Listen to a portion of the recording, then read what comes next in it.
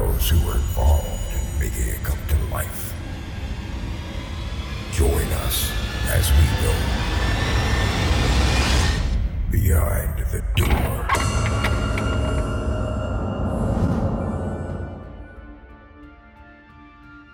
Thanks for coming to Behind the Door, the only show where you're going to be able to get information behind the scenes about our last episode.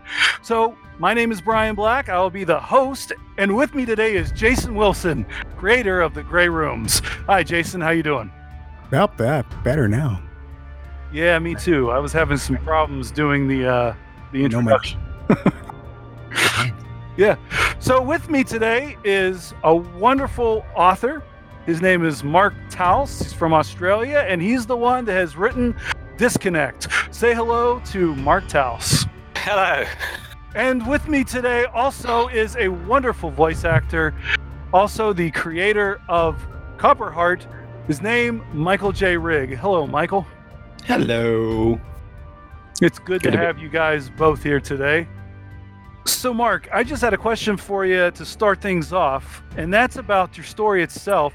You wrote it about an out-of-body experience, and I guess my question really is, where did that come from? All right, so it's a good question. I went through a stage of suffering from really bad insomnia. I split up with my first wife.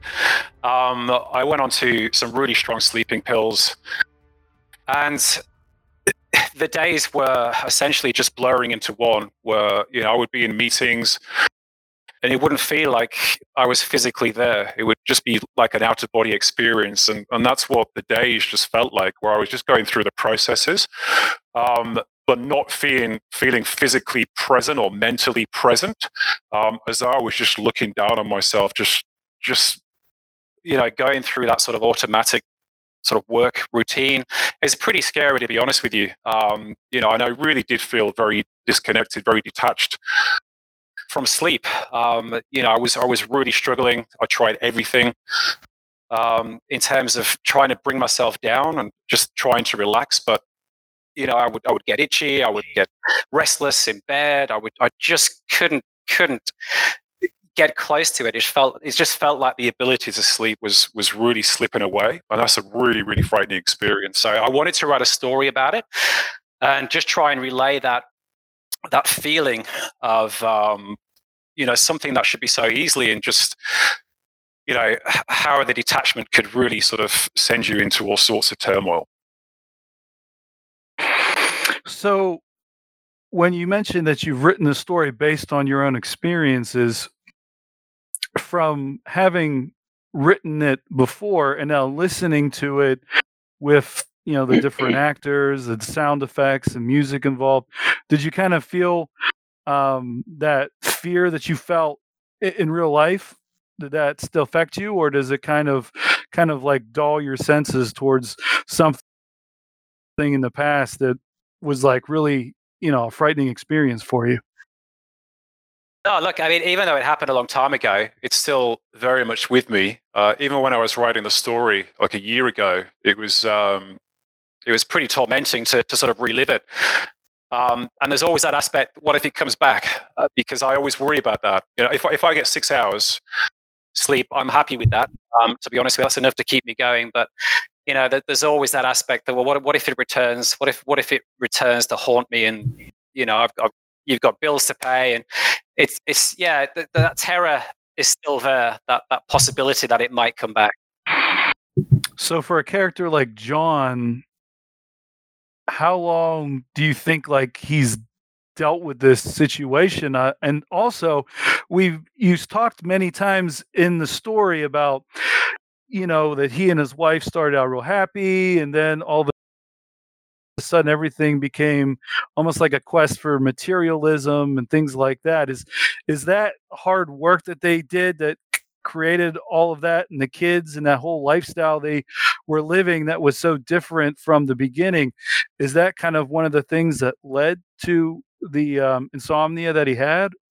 I think anxiety is one of those things that is always present to different degrees, but I think it was definitely more of the case of once she got sort of swamped up with that materialism aspect of life, the big house, the holidays, keeping up with the sort of the Joneses kind of scenario, and just trying to sort of live that Facebook life that people portray. I think that that's just a way of building the anxiety to such an extent, where he lives his life as a nervous wreck, where, he's just incapable of coping with it anymore. And that sort of resulted in the detachment, I suppose. I think it was just the case of life and the way that everyone lives, this sort of 24/7 routine. I think they just got sucked into it. And I think that just set a precedent for increased levels of anxiety. So to create a character like John, one of the things that kind of interested me is how relieved he was in the beginning of the story that this happened, where he kind of notices that he has this out-of-body experience, and he's like, "Oh, I'm just sleeping. This is kind of neat."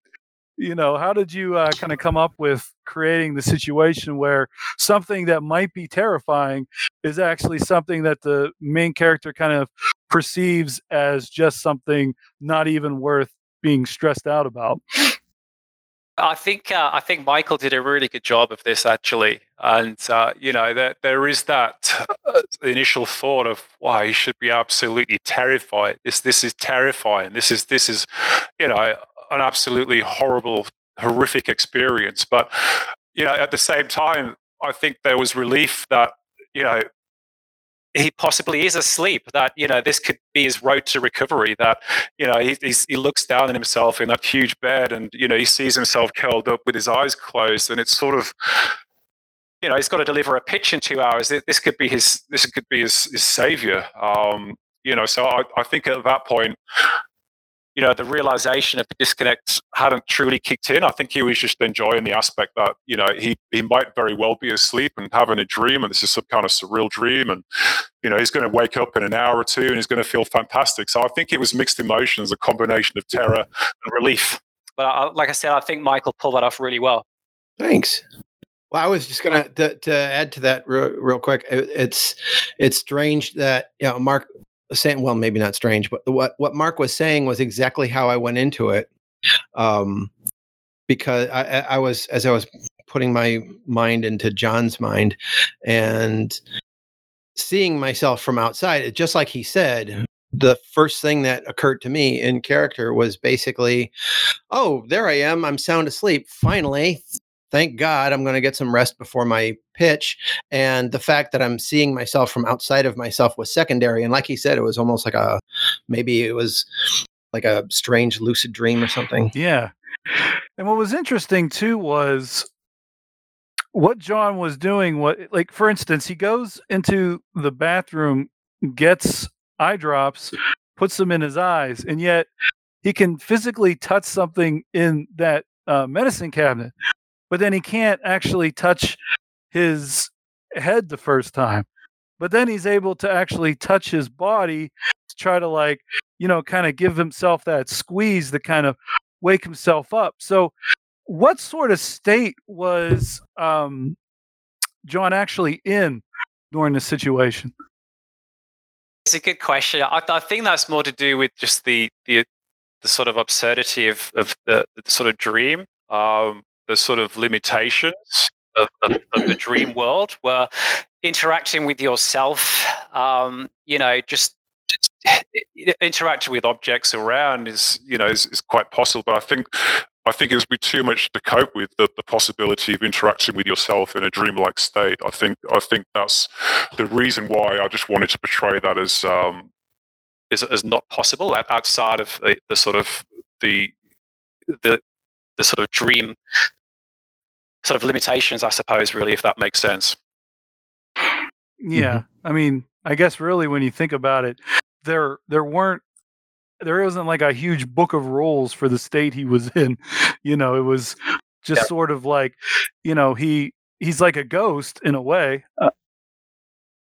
which was interesting. Yeah, absolutely. Absolutely. Yeah. It's, essentially his soul, his sort of consciousness, that is, sort of watching himself sleep and carrying out these actions.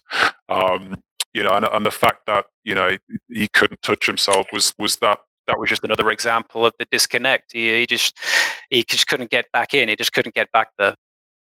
Mike, I wanted to ask you about some of those situations that you had to feel as the character.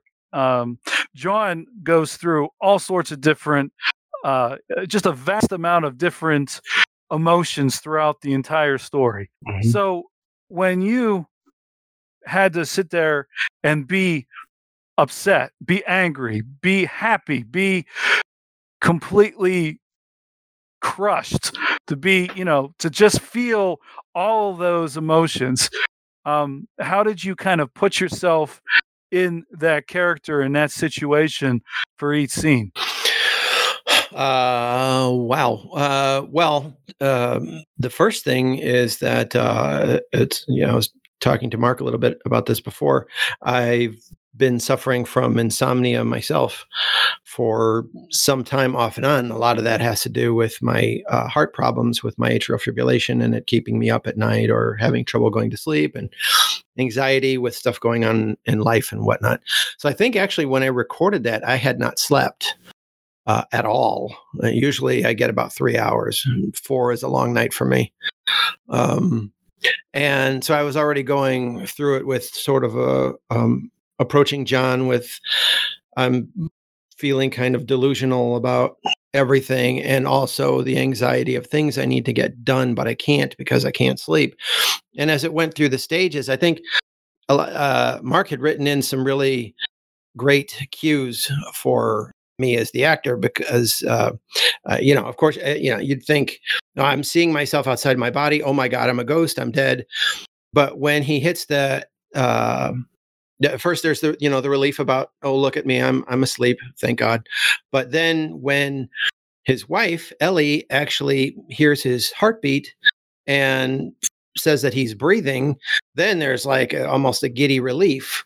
The way I played it, like, oh, okay, well, I am getting sleep. I don't know how to explain what's going on, but I'm alive, so I'm not dead. So, and it's just, going through it with each key thing that happened. And I think when Jason showed up as Luke, not to jump too far ahead, but I genuinely felt panic. I mean, even though I knew where the story was going, it's thinking of myself in that position, I think I would have totally freaked out.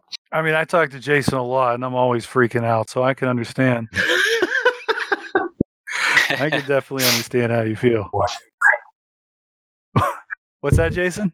Whatever. Oh. See, I think I just crapped myself, I mean, he's so terrifying. One thing about Ellie is, obviously you have to deal with this relationship with this character in your head, and yet there's so many instances where at first she seems kind of cold, then he picks up little tiny bits in her conversation to him where she seems concerned, and then he starts to really feel that there's a chance that they can fix this and resume the relationship that was kind of lost based on all of the problems they had. So how did you kind of develop those feelings for Ellie without somebody actually acting right next to you to do those parts? Well, the circumstance was pretty easy to imagine. I'm going through some changes in my life right now. Nothing bad. Just a lot of really weird changes. So I pulled a lot from that, and a lot of, I completely understood what Mark was doing with John as far as when it started out, where he was coming from, and this whole, how life had just become a landslide around him, and his relationship with his wife and kids and all, everything was just so much to bear. And when you're outside of yourself and you're literally, in this case, seeing someone become concerned for you, this person who you might have had a more distant feeling about because of life situations, you start to realize there's something deeper here. We've been together. We've got children. Life can be fixed. It can be better. It can be what it used to be. And I just need to come back. And I really felt the desperation doing those parts and wanting it, being John, wanting things to work and getting that second chance. I think, sorry to interject, I think also the disconnect, the title could even apply to their relationship, where, I think it happens to a lot of couples where, you have the kids, you have the jobs, you do the routines, and you do disconnect from each other. You have your roles to play, and I think, you tend to lose sight of why you found that person so intriguing to start with. So I think there is a lot to do with sort of disconnected their relationship, and how much John wanted to bring it back to life, so to speak, as well. Yeah, the title's perfect. I see that too. I mean, exactly. All the disconnects. Yeah, there's definitely a lot, including the end where he's completely disconnected from his family. Mm-hmm. That really kind of rubbed in everything that the story had talked about. All of his hopes and dreams got crushed by a certain man whose name we won't say too. Oh, just say it. Just say it. Maybe I don't want to go back. Oh, evil Luke, right there. Jason, since you're acting, starting to kind of perk up here in this lovely voice chat,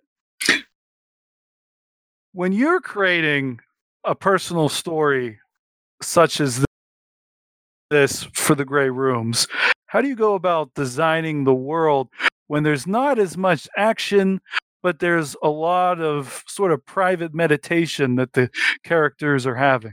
This story was interesting in the sense that it kind of set the settings by itself. It told you where it was at. It kind of told you the situation they were in. And I really just listened to the voice acting. Mr. Rigg did a wonderful job. And it was really easy to just kind of put myself in his shoes. And just imagine how the environment would sound. And as far as like when he was out of body, honestly, this is going to sound a little ridiculous, but the thing that went through my head was the movie Ghost, not when they're sitting there making pots, like doing pot. I mean, Mr. Rigg, it's cool if that's in the future, maybe at some kind of a podcast convention. But I mean, I remember specifically in that movie where Patrick Swayze's standing there and the guy who was his arch nemesis wakes in the world with them, and they're both kind of making eye contact for the first time, and the dark shadows come out of nowhere and they grab him and take him off into presumably a very bad place. And that just kind of, honestly, that's what I saw in my head. And I just think, this is just me, but when you're in between worlds, I again draw from the old Twilight Zone movie. Or I'm sorry, gosh dang it. Yeah, the old Twilight Zone movie, Midnight Special, or the one with the little boy where he pretty much blows up the world, or puts him and the teacher in like a kind of a suspended state, and they would be talking and there'd be multiple voices and stuff. So it was all from the voice acting, but then those two movies really popped in right then and there. But it comes a lot from the story. It was really well written. Mm-hmm. Absolutely. I did think you were going to say Twilight for a second, though. I was a little scared. No, not enough. Not glowing and glitz. So, sorry. One more question for you. Because you did kind of mention how you were giving those haunted echoing voices, but can you talk about how you built the end with John reaching for the light and all those sound effects and muffled voices and kind of that whole summary of the story there at the end? It really just kind of had an excellent, with all the sound effects and everything you did to build it up. What made you kind of decide to go that route? Again, the story. It just, if you just read it, it tells you what's going to go on. And full disclosure, to be perfectly honest, I didn't realize that in the, I don't know why, but I didn't realize in the story that he said that he walked without sound. It was soundlessly walking. And at the time, it didn't click that he's in this out of body experience kind of thing. And so originally, I had removed all those sound effects at the beginning. By the way, all of them, like the light switch, the cabinet, the walking, just because he wasn't there, and who's going to interact with that environment, right? But ultimately, it just ended up back in because of an error. It's like, oops. But yeah, I mean, other than just listening to the acting, just kind of picturing it in my head, I don't really have any kind of formula, really, just going with how I hear it. It was Yeah, I gotta say, I was just gonna say, I gotta say though, Jason, the sound mixing for that, you know what Brian was just saying about the theme of the disconnects, the voices being disconnected added to that, and the echoing sort of distance that you did with the dialogue was just it brought so much out. And don't even get me started on JM's music too. It was all wonderful. Oh yeah, absolutely.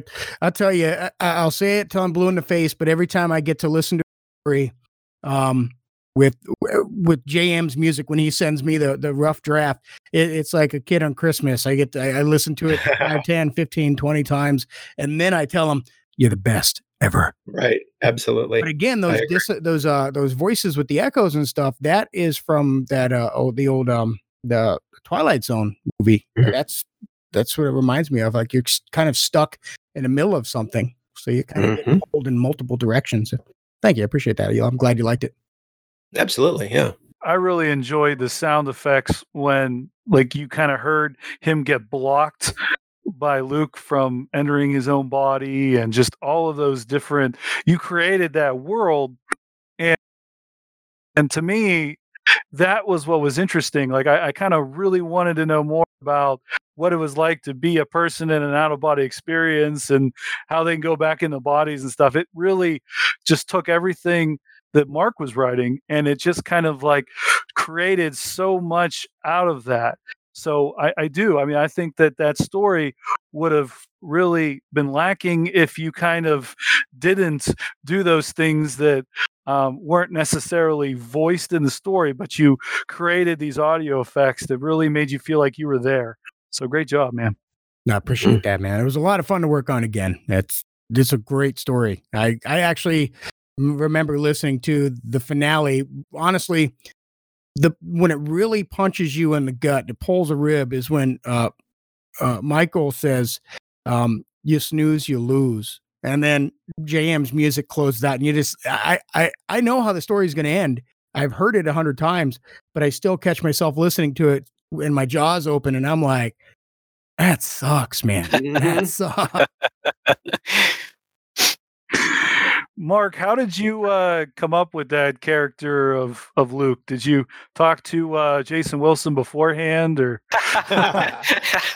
Yeah, I've listened to a couple of these podcasts before, but Luke was just, I suppose to some extent You could argue he was quite a superficial character, but I just wanted someone that the audience didn't like. I just wanted a bit of disdain towards him, because like most of my stories don't end up with happy endings, and I don't know. I like to play with people, and and just to leave that sort of like silly, evil James Bond-esque sort of quote on a newspaper. I just like to play with things, to be honest with you, but. Yeah, it was a pretty much a cardboard cutout, but I think Jason really brought him to life. Actually, the voice was just thrilling, terrifying, and I think it just made a very sort of 2D character really come to life. So I've definitely owe it to Jason for that one. Mm-hmm. Thanks. I love you too, man.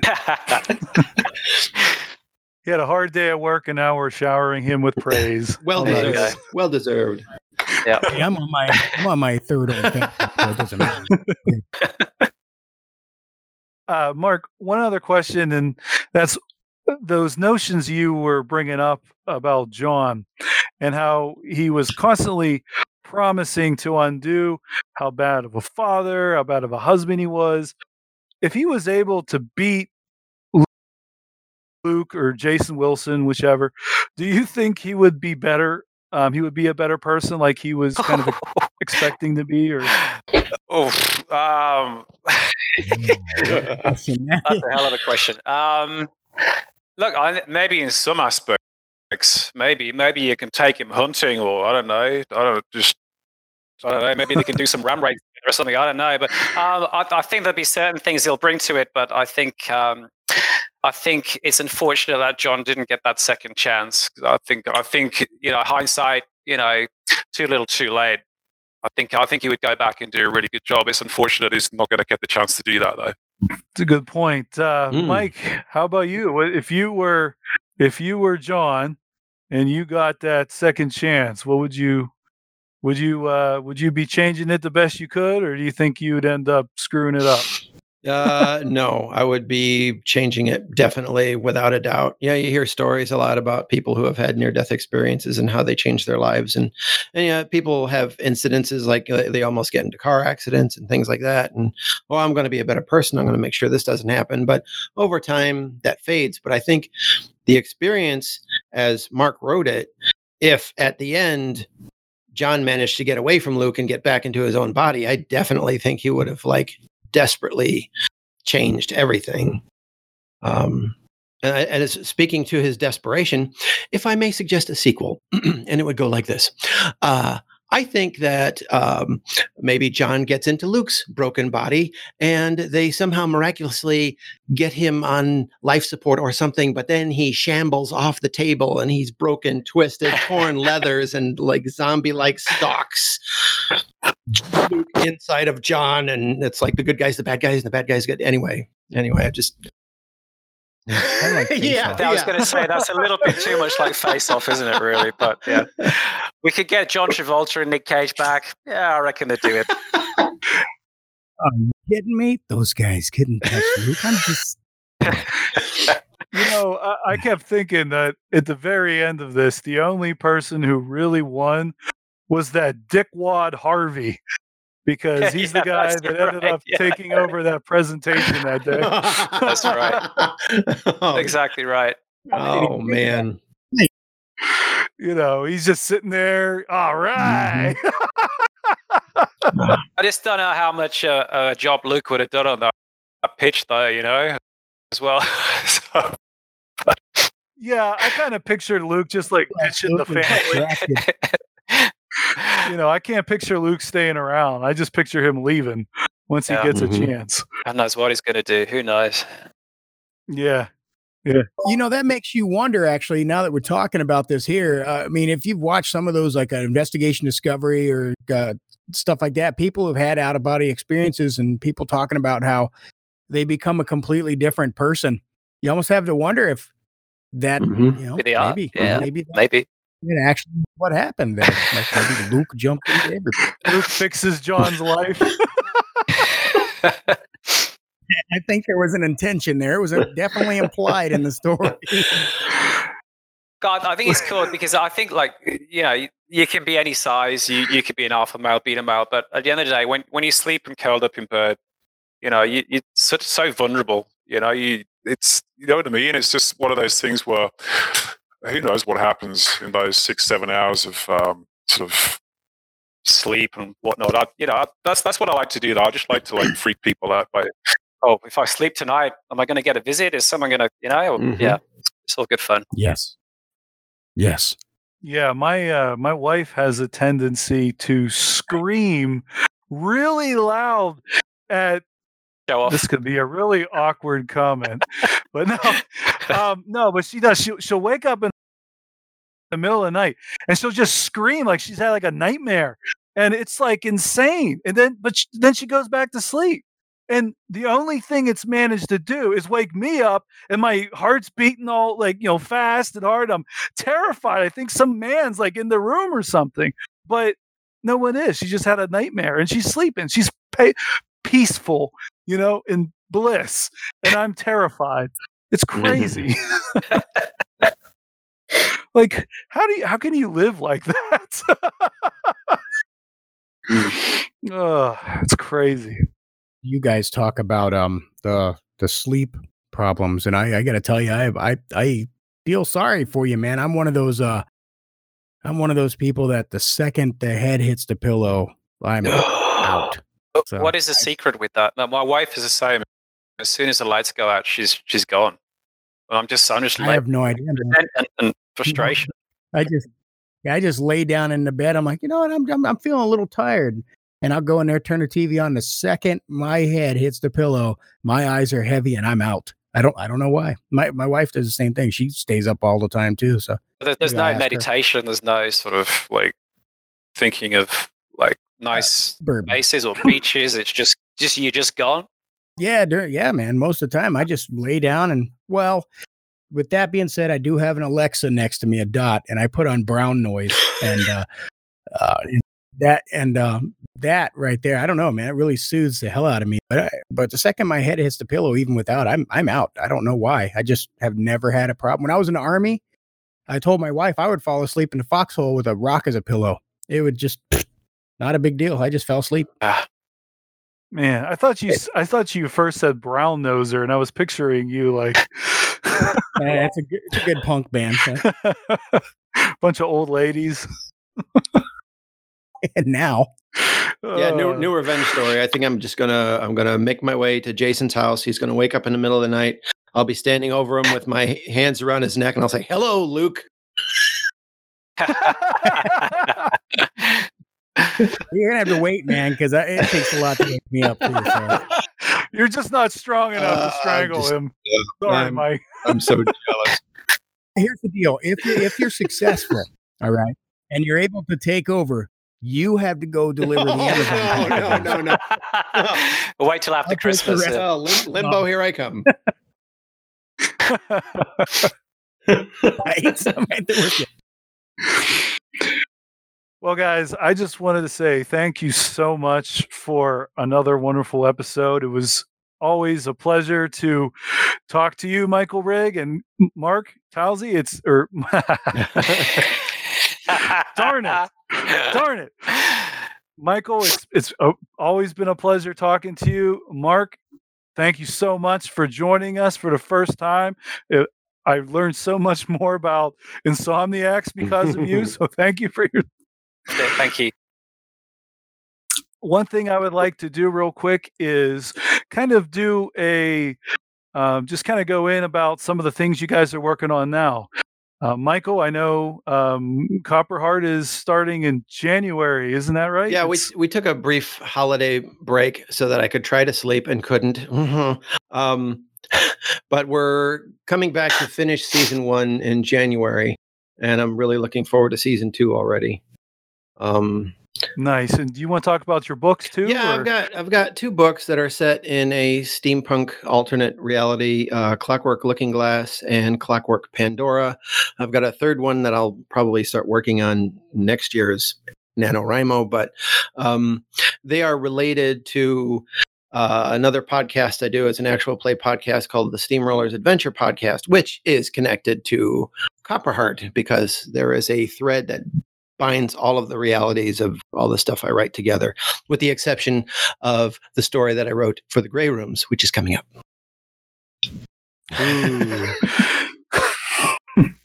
Mark, Yeah, it is epic too. I just heard JM's music. I can't wait. Like, yeah, it's ridiculous. was that the one about Santa Claus? Yes, it is. Just kidding.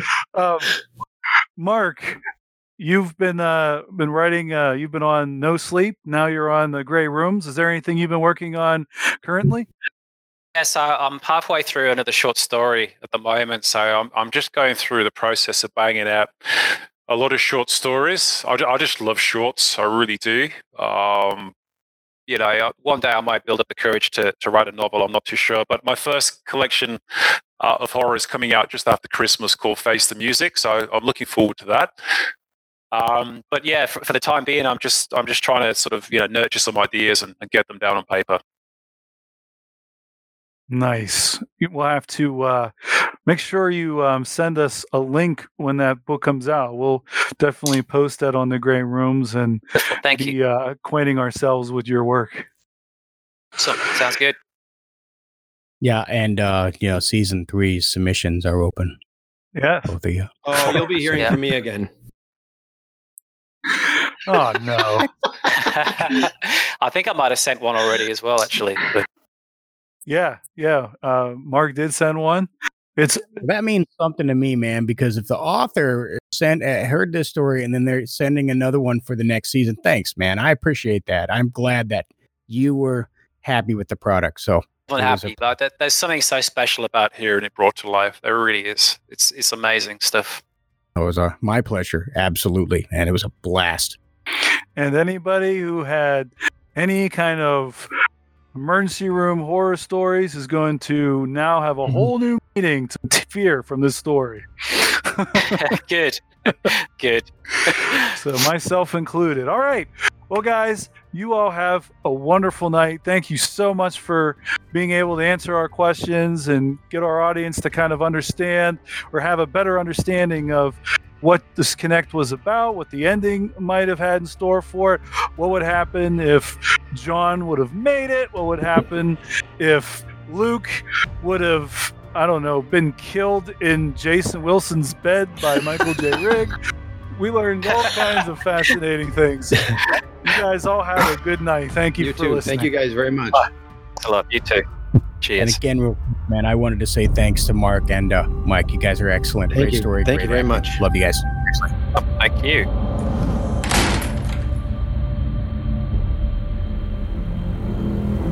Join us each week after every episode for another edition of Behind the Door.